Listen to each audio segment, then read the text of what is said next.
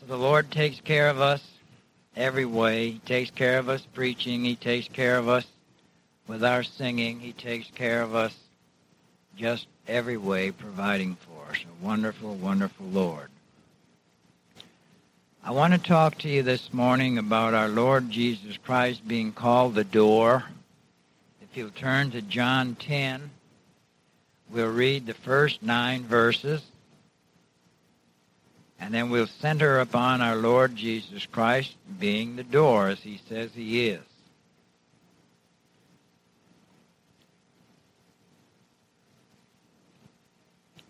John 10, verse 1 through 9. Verily, verily, I say unto you, he that entereth not by the door into the sheepfold, but climbeth up some other way, the same is a thief and a robber. But he that entereth in by the door is the shepherd of the sheep. To him the porter openeth, and the sheep hear his voice, and he calleth his own sheep by name, and leadeth them out. And when he putteth forth his own sheep, he goeth before them, and the sheep follow him, for they know his voice. And a stranger will they not follow, but will flee from him, for they know not the voice of strangers. Now this parable spake Jesus unto them, but they understood not what things they were which he spake unto them. Then said Jesus unto them again, Verily, verily, I say unto you, I am the door of the sheep. And all that ever came before me are thieves and robbers, but the sheep did not hear them. I am the door. By me, if any man enter in, he shall be saved, and shall go in and out, and find pasture. Let's bow our heads. Father, we thank thee again and again and again for thy word. The fact that we can own it, we can read it, we can meditate upon it, and we can tell others about it. And when we read it, thou dost speak to our heart about it, lifting up our Lord Jesus Christ. What a wonderful hope we have in life. Others that don't know Christ, don't know the Scriptures, what hope do they have? What is life? As our Lord says, if you gain the whole world and lose your soul, what have you profited? And this morning, as we take these few verses of Scripture about the door, we ask you to bless it to our hearts in the knowledge of our Lord Jesus Christ. We pray in his name. Amen. There's a lot of things that our Lord compares himself to in the Scriptures, and this is a very, very common thing to us human beings. Now, how many times a day do you use a door? A door is so common that no matter if you pull it, push it, kick it, knock on it, lock it, or bolt it, it doesn't impress you. Yet its necessity and reliability is always there. You always need it, and it can be very safe for you. So Christ, who spoke words wiser than Solomon, compared himself to a door in respect of the necessity of the children of men to enter into eternal life. We find our text in the sheep chapter 10 of John. Always remember, if you hear chapter 10, it's the sheep chapter. And that's as sweet as any chapter in God's Word. Now bear in mind that Christ calls his elect sheep. Bear in mind that Christ is the shepherd of his sheep, who lays down his life for the sheep. We didn't read that. That's in verse 11 and 15. Look at it just a second. Verse 11, I am the good shepherd, and the good shepherd giveth his life for the sheep. Verse 15, as the Father knoweth me, even so know I the Father, and I lay down my life for the sheep.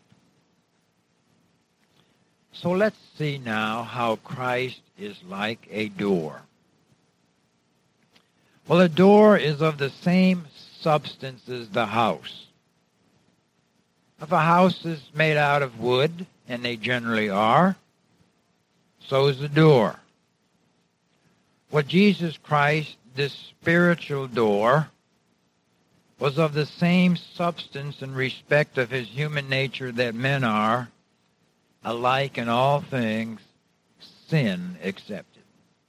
Look at Hebrews 2:14. It's going to tell us how he was made exactly like we are. Hebrews 2:14.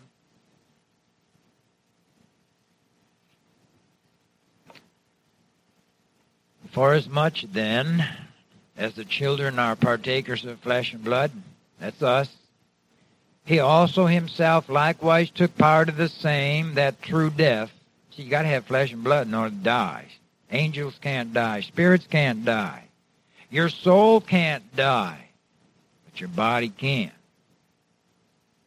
He also himself likewise took part of the same, that through death he might destroy him that had the power of death, that is the devil. Now, our Lord is often called in Scripture a man. That's what I'm talking about, taking our nature. He's called a man. Look at the 1 Timothy 2:5. This is a very important one because this is since the resurrection. This is after our Lord Jesus Christ has gone back to heaven. He is still called a man, which folks like the Jehovah's Witnesses can't get through their thick skulls. They think he's a spirit, and they have to change the Scriptures in order to try to prove that, but they can't. In 1 Timothy 2:5, it says, "For there's one God and one mediator between God and men, the man, Christ Jesus, who is God and man." That's why he's a mediator. He has an in on God's side, and he has an in on man's side. Now, man is the one that needs the mediator, okay? Now, he was so much of a man that his neighbors actually didn't see anything else. Look at Matthew 13, verse 54. Matthew 13:54. He was just a common, ordinary person like anybody into the eyes of his neighbors. And that's kind of understandable, isn't it? What if you and I grew up in a neighborhood, and there was a family of boys and girls down the street, well cared for, well-respected parents. Daddy worked hard. He was a carpenter. And then one of those kids would say that he's God. I think you would kind of question it. Well, they did too. Now look at verse 54. "And when he was come into his own country, he taught them in their synagogue, insomuch that they were astonished, and said, Whence has this man this wisdom and these mighty works?" Now, we've watched this kid work in a carpenter shop all of his life. Where did he get these words? Is not this the carpenter's son? Is not his mother called Mary, and his brethren, James and Joseph and Simon and Judas, and his sisters, are they not all with us? Whence then has this man all these things? And look, are they happy about it? No. They were offended in him. See? That's the trouble with people. Their heads aren't screwed on properly. Once Adam fell, something happened to the mechanism in man's mind and heart, and it's gone. Now, a door is fitted by the power and wisdom of its maker and designer for an intended purpose. Now, hanging a door is an art. You've got to hang it just right. It's got to be planned in just the right place. Now, Jesus Christ is fitted by the power and wisdom of him who had a plan and purposed all things according to his own purpose and grace. Turn to 2 Timothy 1:9. 2 Timothy 1:9. Our Lord Jesus Christ did not come on the scene just because it just happened, the Big Bang Theory, that something flew out into space and here it was. Come on, all that's garbage. Just plain garbage. 2 Timothy 1:9, who hath saved us and called us with a holy calling, not according to our works, but according to his own purpose and grace, which was given in Christ Jesus before the world began. Now that's where Christ the door was framed. That's where the intricate plan to hang the door began. Now, according to his good pleasure, according to his own purpose and grace, but it's also according to his good pleasure, as you'll see in Ephesians 1:5. Ephesians 1:5.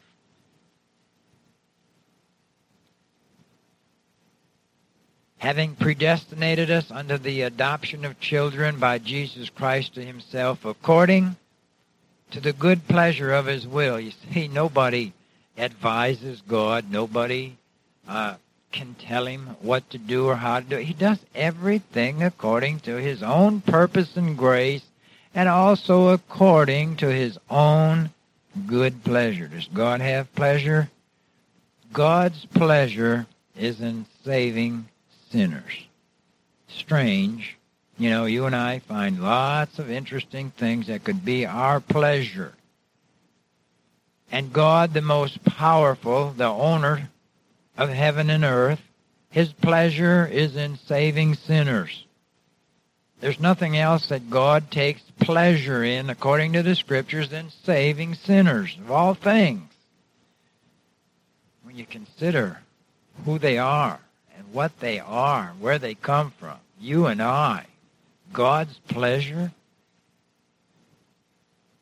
Well, a door is set apart or has a place in the house which other parts of the house are not fit for. Now, you wouldn't put your main entrance door in the attic. Or you wouldn't put the main entrance door in the back of your bedroom. Now, Jesus Christ is sanctified or set apart by God the Father to be a mediator and Savior, which no other besides himself is fit for. He's going to be placed perfectly by God the Father for a purpose. And that's, we've already read 1 Timothy 2:5, that's good. We can read that again. 1 Timothy 2:5.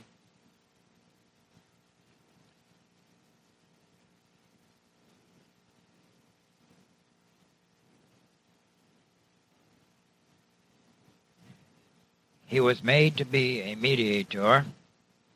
There's one God, one mediator between God and men, the man Christ Jesus, who gave himself a ransom for all to be testified in due time. Turn to John 10:36. John 10 is our sheep chapter. That's where we started out. We have verse 36.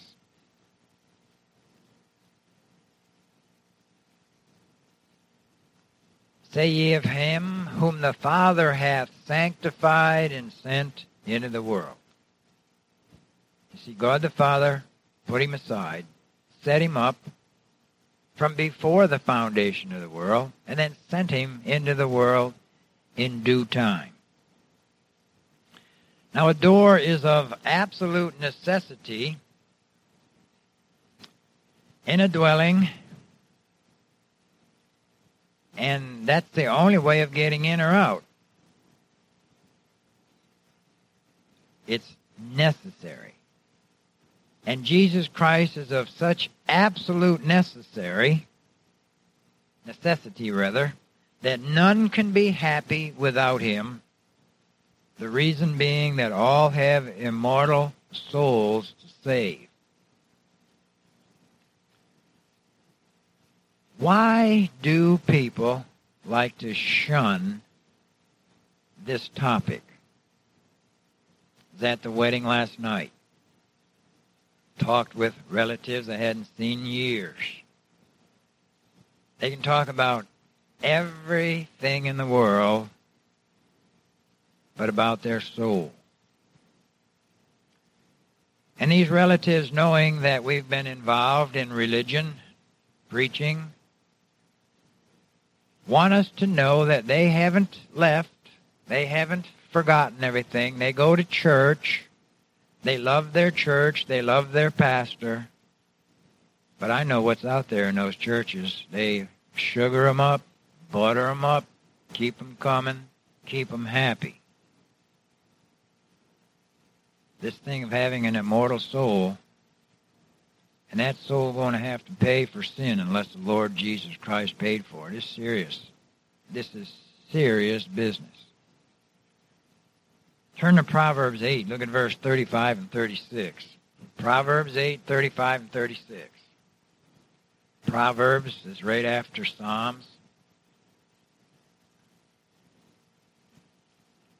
Proverbs 8.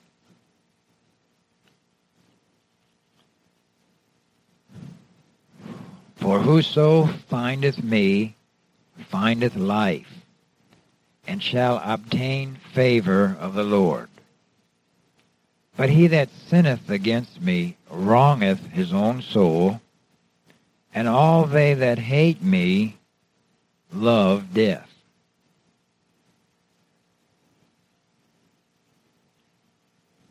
John 8:24.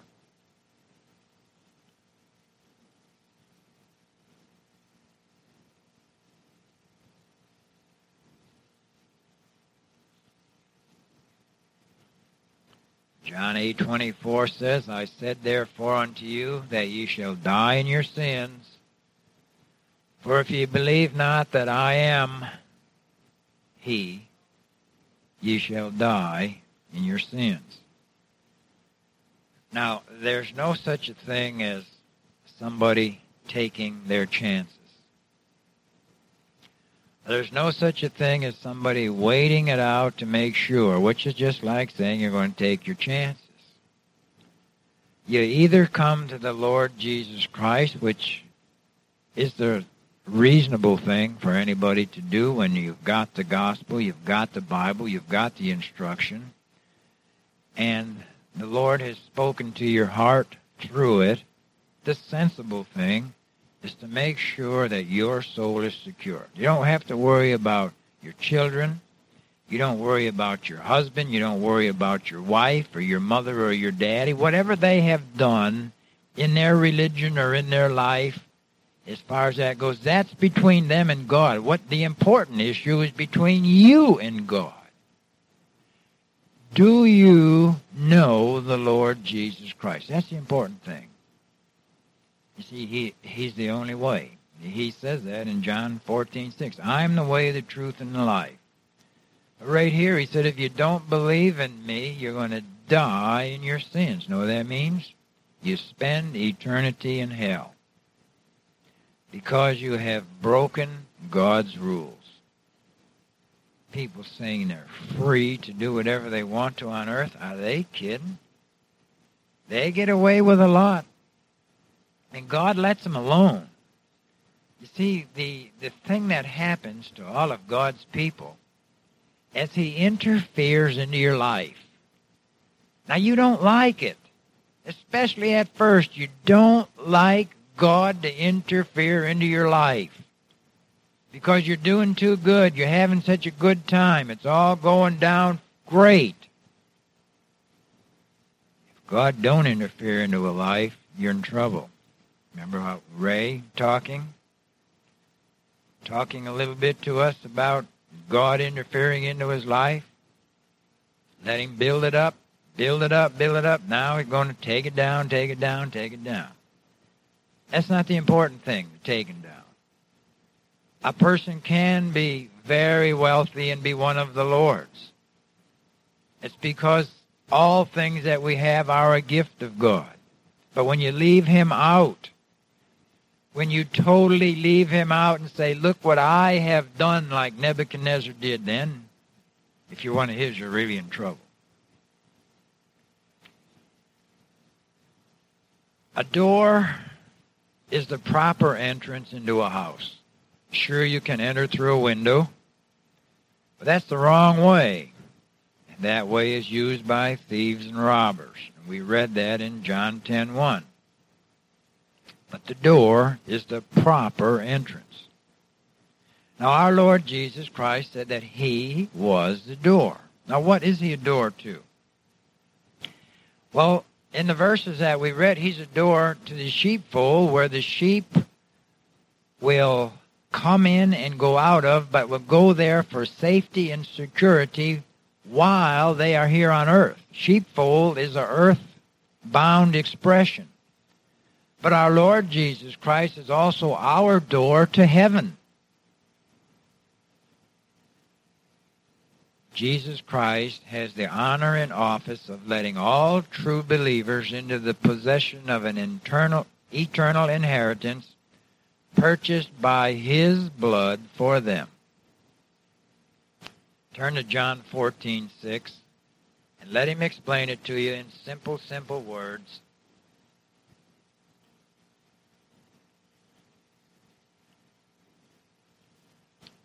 If there's any scriptures in the Bible that we should really know, this is one of them. I know when we were kids they would teach us John 3:16 and in Romans 3:26 or 23, but this is a great verse of Scripture here. This is as dogmatic and as centralized of the gospel as there is. Jesus saith unto him, I am the way, the truth, and the life, and no man cometh unto the Father but by me. Now, if you believe this, your life will be changed, totally changed out. Others can read it and read it and read over it and read over it, and it's just another verse of Scripture. This is our God-man. This is our substitute sin-bearer, Redeemer, speaking. And he's speaking this before he ever went to Calvary and paid that sin price. And he's saying, I am the way. Now you would think anybody claiming something as great as that, they would be an egotistical person. People would say, why do you think you are the way when we've got another way? Or there's a lot of folks think the same thing. There's only one person could have ever said this. And that's our God-man, the Lord Jesus Christ. He's telling you, he's telling me, he told the disciples, I am the way, the truth, and the life. And no man cometh unto the Father but by me. You see, the important thing, back in the consciences of every person, is there's something a matter with me, and I want to get it straight. Or rather, I know I've got to get it straight if I want to obtain eternal life. See, eternal life is rooted deep down in us. People don't think they're going to die here, period. No matter how old they get or how sick they get, they still think that death is a long way off. They can be in a hospital, coughing, insides burning, rotting, and they still think they're going to get better and go home and they're going to live a long time. They don't even want to think about death. Those that are relatives to them, they don't want to think about death. Well, it's going to get us all. It's the most common thing there is. There's a joke that says, death and taxes are inevitable. Well, the taxes, sometimes we find a way to squeeze out of that, but not death. Our Lord Jesus Christ is the only way to come to the Father. And we've got to come to the Father sometime before we die. And we have to come there through Christ. And when we come to the Father, we've got to have our sins forgiven. So you don't want to go to the Father without your sins being forgiven. No, you'd be cast into hell immediately. If you could go into God's presence the way you are now, you'd be cast into hell. But by having a substitute or a surety like we talked about last week, someone paid your bill, paid for your sin, you have nothing to worry about. And then the promises in the Scripture are so wonderful besides that. You know, you're usually an outcast in family, friends, everywhere. When you come to Christ, you will be. You will be. And He knows you're cast out. You got no place to go. He said, I'm going to adopt you into my family. Now you're a son of God. You belong in my family. You don't have to worry about other families, your family. Family that has people dying, family you're going to leave, family that gives you a hard time. We're adopted into God's family. We're called sons of God. In fact, the Apostle John wanted to impress the people with that. Turn to 1 John just a minute, way in the back of the Bible. 1 John.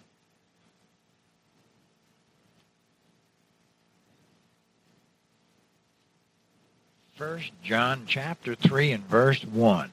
This is so great. He says, Behold, what manner of love the Father hath bestowed upon us. Oh, how did that take place? It's because we came by the way. We came by Christ. That's the only way you get to the Father. So if the Father's bestowed this on you, you've already come by Christ. Behold, what manner of love the Father hath bestowed upon us, that we should be called the sons of God. Therefore the world knoweth us not, because it knew Him not. Beloved, but now are we the sons of God. Come on, no matter what anybody says, no matter what anybody thinks, we're the sons of God. Father said, I'm not going to leave you orphans in this world. Now you're in my family. I'm going to take care of you. Isn't that great? You don't have to worry about anything. Now are we the sons of God, it doth not yet appear what we shall be. But we know that when He shall appear, we shall be like Him. Isn't that wonderful? 33 years old, in a body that won't sin. That's being like Him. That's how old He was when He died. And He had a body that His body never did sin. Our new bodies won't sin. You say, well, what if I slip and fall sometime back there? And you don't do that. You will not be capable of sinning. Isn't that wonderful? That's the power of God going to do that. That's not the old you. That's not the old slick you that thinks, well, maybe I can get away with it one time. No, you won't be able to sin. And you'll be the happiest thing in the world because of it. We know that when He shall appear, we'll be like Him, for we shall see Him as He is. Okay. Jesus Christ is the common passage to the mercy of God, to the household of God. And let's turn to Romans 8 and look at verse 14 through 17 for that. Romans 8, 14 and 17.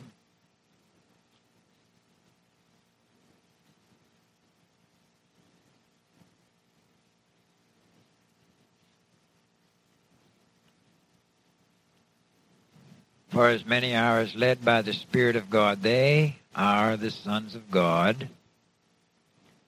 For ye have not received the spirit of bondage again to fear, but ye have received the Spirit of adoption, whereby we cry, Abba, Father. And the Spirit itself beareth witness with our spirit that we are the children of God. And if children, then heirs, heirs of God, and joint heirs with Christ, if so be that we suffer with Him, that we may be also glorified together. You see, all of this is totally amazing. Not only are you taken as a beggar from the dunghill and then adopted into God's family like we just read there, then you share in an inheritance, as if you were really born into this family originally. It's only original kids in the family that get to share in an inheritance. You see, I come from a family that has no inheritance. None whatsoever. No grandmas or grandpas that had anything or any money. Father didn't have anything. Divorced my mother after 25 years of marriage. He died a pathetic death a few years later of cancer, the liver, bone marrow. No inheritance there. My mother died out being taken care of by my sister in California. No inheritance there, nothing. I never don't know what an inheritance is. Don't know what it is to have parents to help out. But here we share in an inheritance with the Lord Jesus Christ, the Creator. It's going to be amazing. I'm not going to try to make any jokes about what you're going to inherit, but it's out there. I don't know what.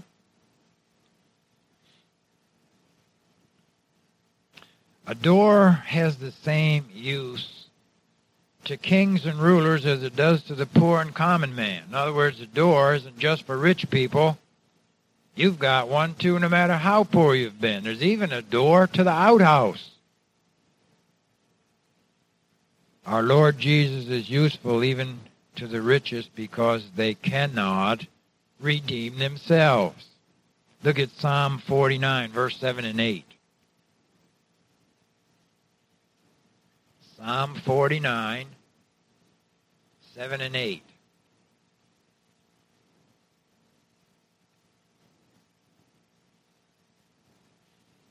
Now, whether you're rich or poor, this applies.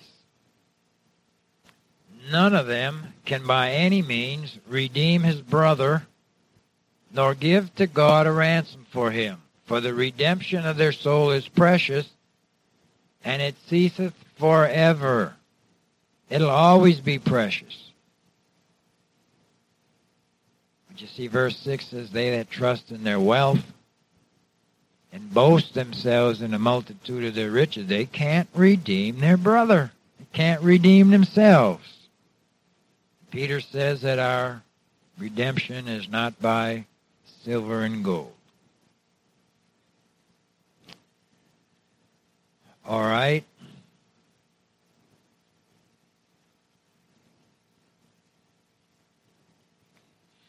Turn to Acts 4 and look at verse 12. Acts 4:12.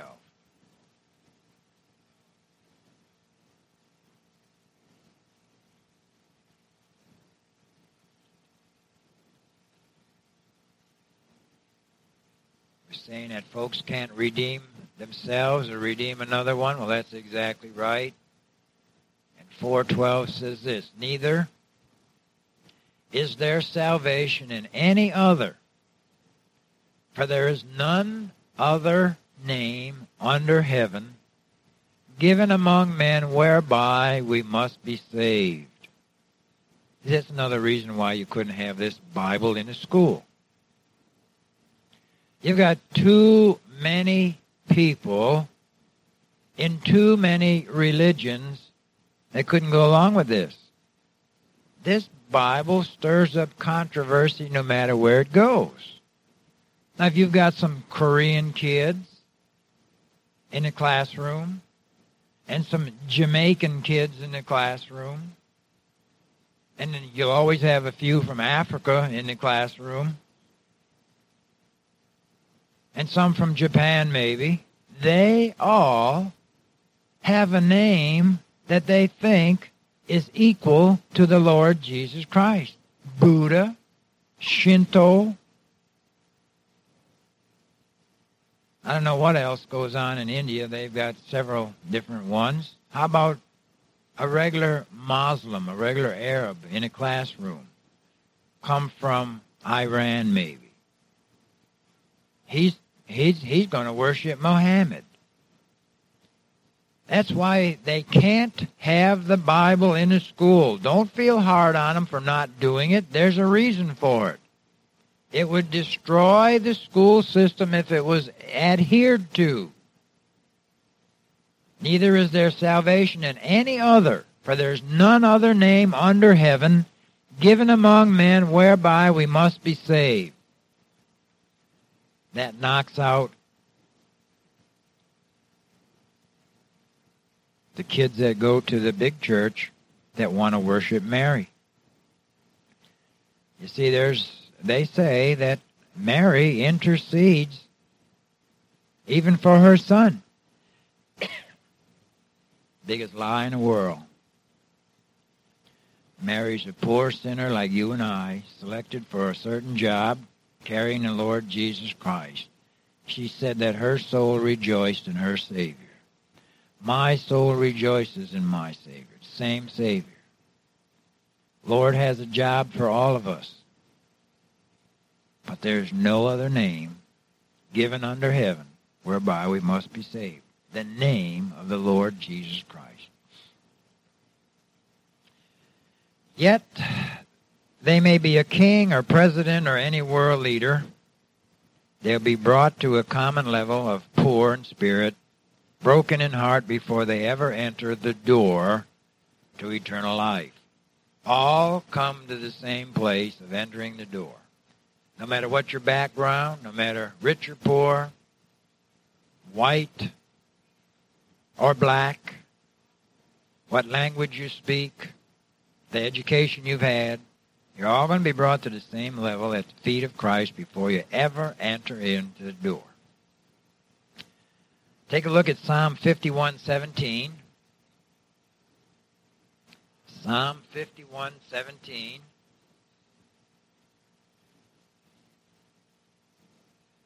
Here's God's favorites. The sacrifices of God are a broken spirit. Now, you thought there was to bring a lamb or a sheep or a bull or a calf or something. No. God's sacrifices are a broken spirit, a broken and a contrite heart. O God, thou wilt not despise. Isaiah 57:15 going to tell us the same thing. Another author. God letting you know. 57:15, for thus saith the high and lofty one that inhabiteth eternity, whose name is holy. That's going to stop everybody right there. Inhabits eternity, you can't even comprehend that. His name is holy, you don't like that. But that's our God. I dwell in the high and holy place with him that is of a contrite and humble spirit, to revive the spirit of the humble and to revive the heart of the contrite ones. That's God's favorites. Not proud, haughty people, but those that have a broken heart, contrite spirit. One quick scripture left to show you that is in Matthew 5, verses 3 through 6. Now here's our Lord Jesus Christ teaching on that same thing. Matthew 5, this is generally called the Beatitudes, and they're very spiritual. Verses 3 through 6. Blessed are the poor in spirit, for theirs is the kingdom of heaven. That's our Lord said that. Blessed are they that mourn, for they shall be comforted, and blessed are the meek, for they shall inherit the earth. And blessed are they which do hunger and thirst after righteousness, for they shall be filled. How many folks do you know that hunger and thirst after righteousness?